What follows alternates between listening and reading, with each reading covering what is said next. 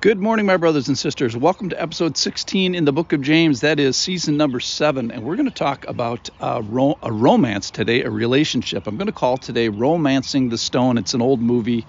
The idea here, the stone is Jesus, and we're going to talk about our relationship with the Lord. So there's going to be two sides to this relationship. There's one side that's going to be faithfully pursuing the other side. And then there's going to be the second side where is going to be marked by adultery, betraying words, unfaithfulness, hedonism, and selfish pursuit. So you see the problem here that we are setting up. The deal is that we are already in a relationship with God. He has His Spirit indwelling us. So He started it. The only question is what kind of a quality do we have in this relationship? If this was a Facebook account, we would have the box checked in a relationship. We are in a relationship with God. And we're going to ask today, well, how's it going? Are you fighting for it? Are you striving for it? Are you working on it? Working for this relationship with the Lord? Or are you straying? Are you betraying? Are you committing spiritual adultery here? So this is a passage from James chapter 4, verse 1. We're going to start with verse 1. What causes quarrels and what causes fights among you? Is it not this, that your passions are at war within you? You desire and you do not have, so you murder, you covet and cannot obtain, so you fight and quarrel. You do not have because you do not ask. You ask and do not receive because you ask wrongly, to spend it on your passions. You adulterous people. Do you not know that friendship with the world is enmity with God? Therefore, whoever wishes to be a friend of the world makes himself an enemy of God. Or do you suppose that it is to no purpose that the Scripture says He yearns jealously over the Spirit that He has made to dwell in us? So I want to start with the last verse. Do you not suppose that it is to no purpose that the Scripture says He yearns jealousy over the Spirit that He has made to dwell in us? So again, think about a romance.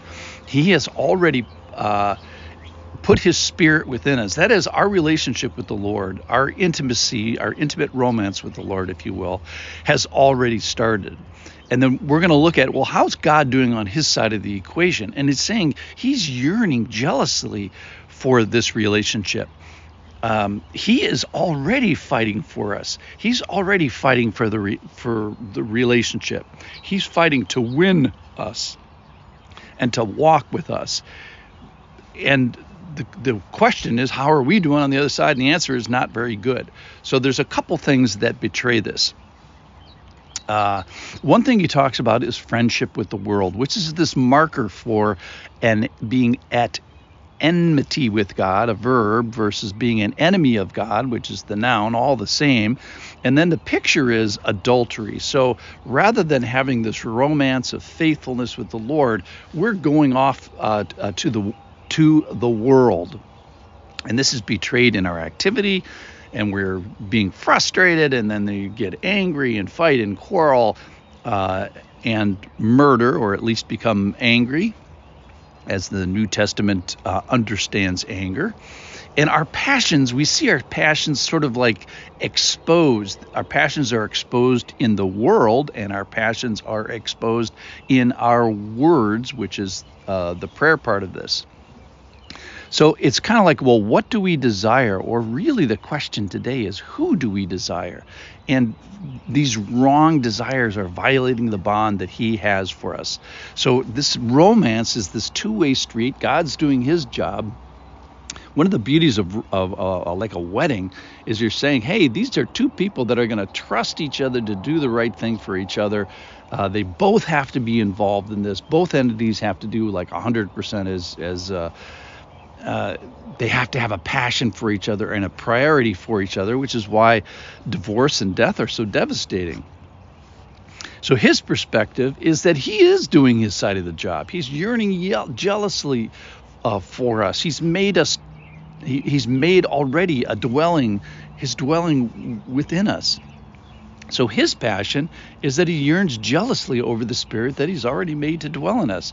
Ours, on the other hand, is hedonism. That is the word for passion here in the text.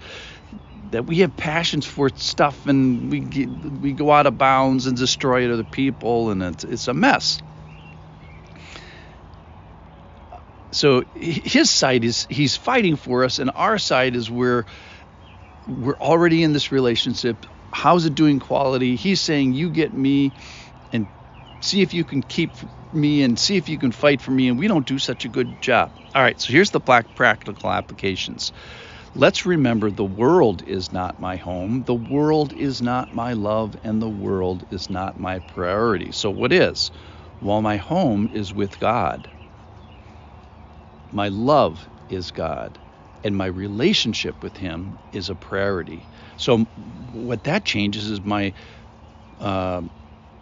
friendship. Is my friendship supposed to be with the world? No, they're equating that in this passage with adultery, and we're supposed to be having this ongoing spiritual intimacy and friendship with God. So be careful of what we desire and covet and what we long for.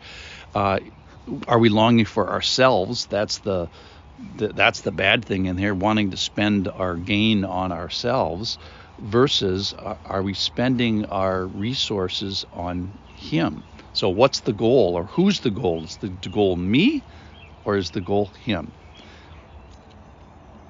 So how? Our prayers. So here's another thing that's curious about this passage, is our prayer versus prayerlessness exposes. So like the rest of James, our mouths are exposing what's in our hearts. So can we have pleasing prayer, or is our prayer full of selfish ambition, versus the right target, which is more of you? Are we asking for more of you, or are we asking for more of us? May our prayers betray our passion for the right person. Remember, everybody, he's fighting for us. He's already fighting to win and walk with us. And the question today is, am I fighting for him, or am I being in an adulterous, unfaithful relationship?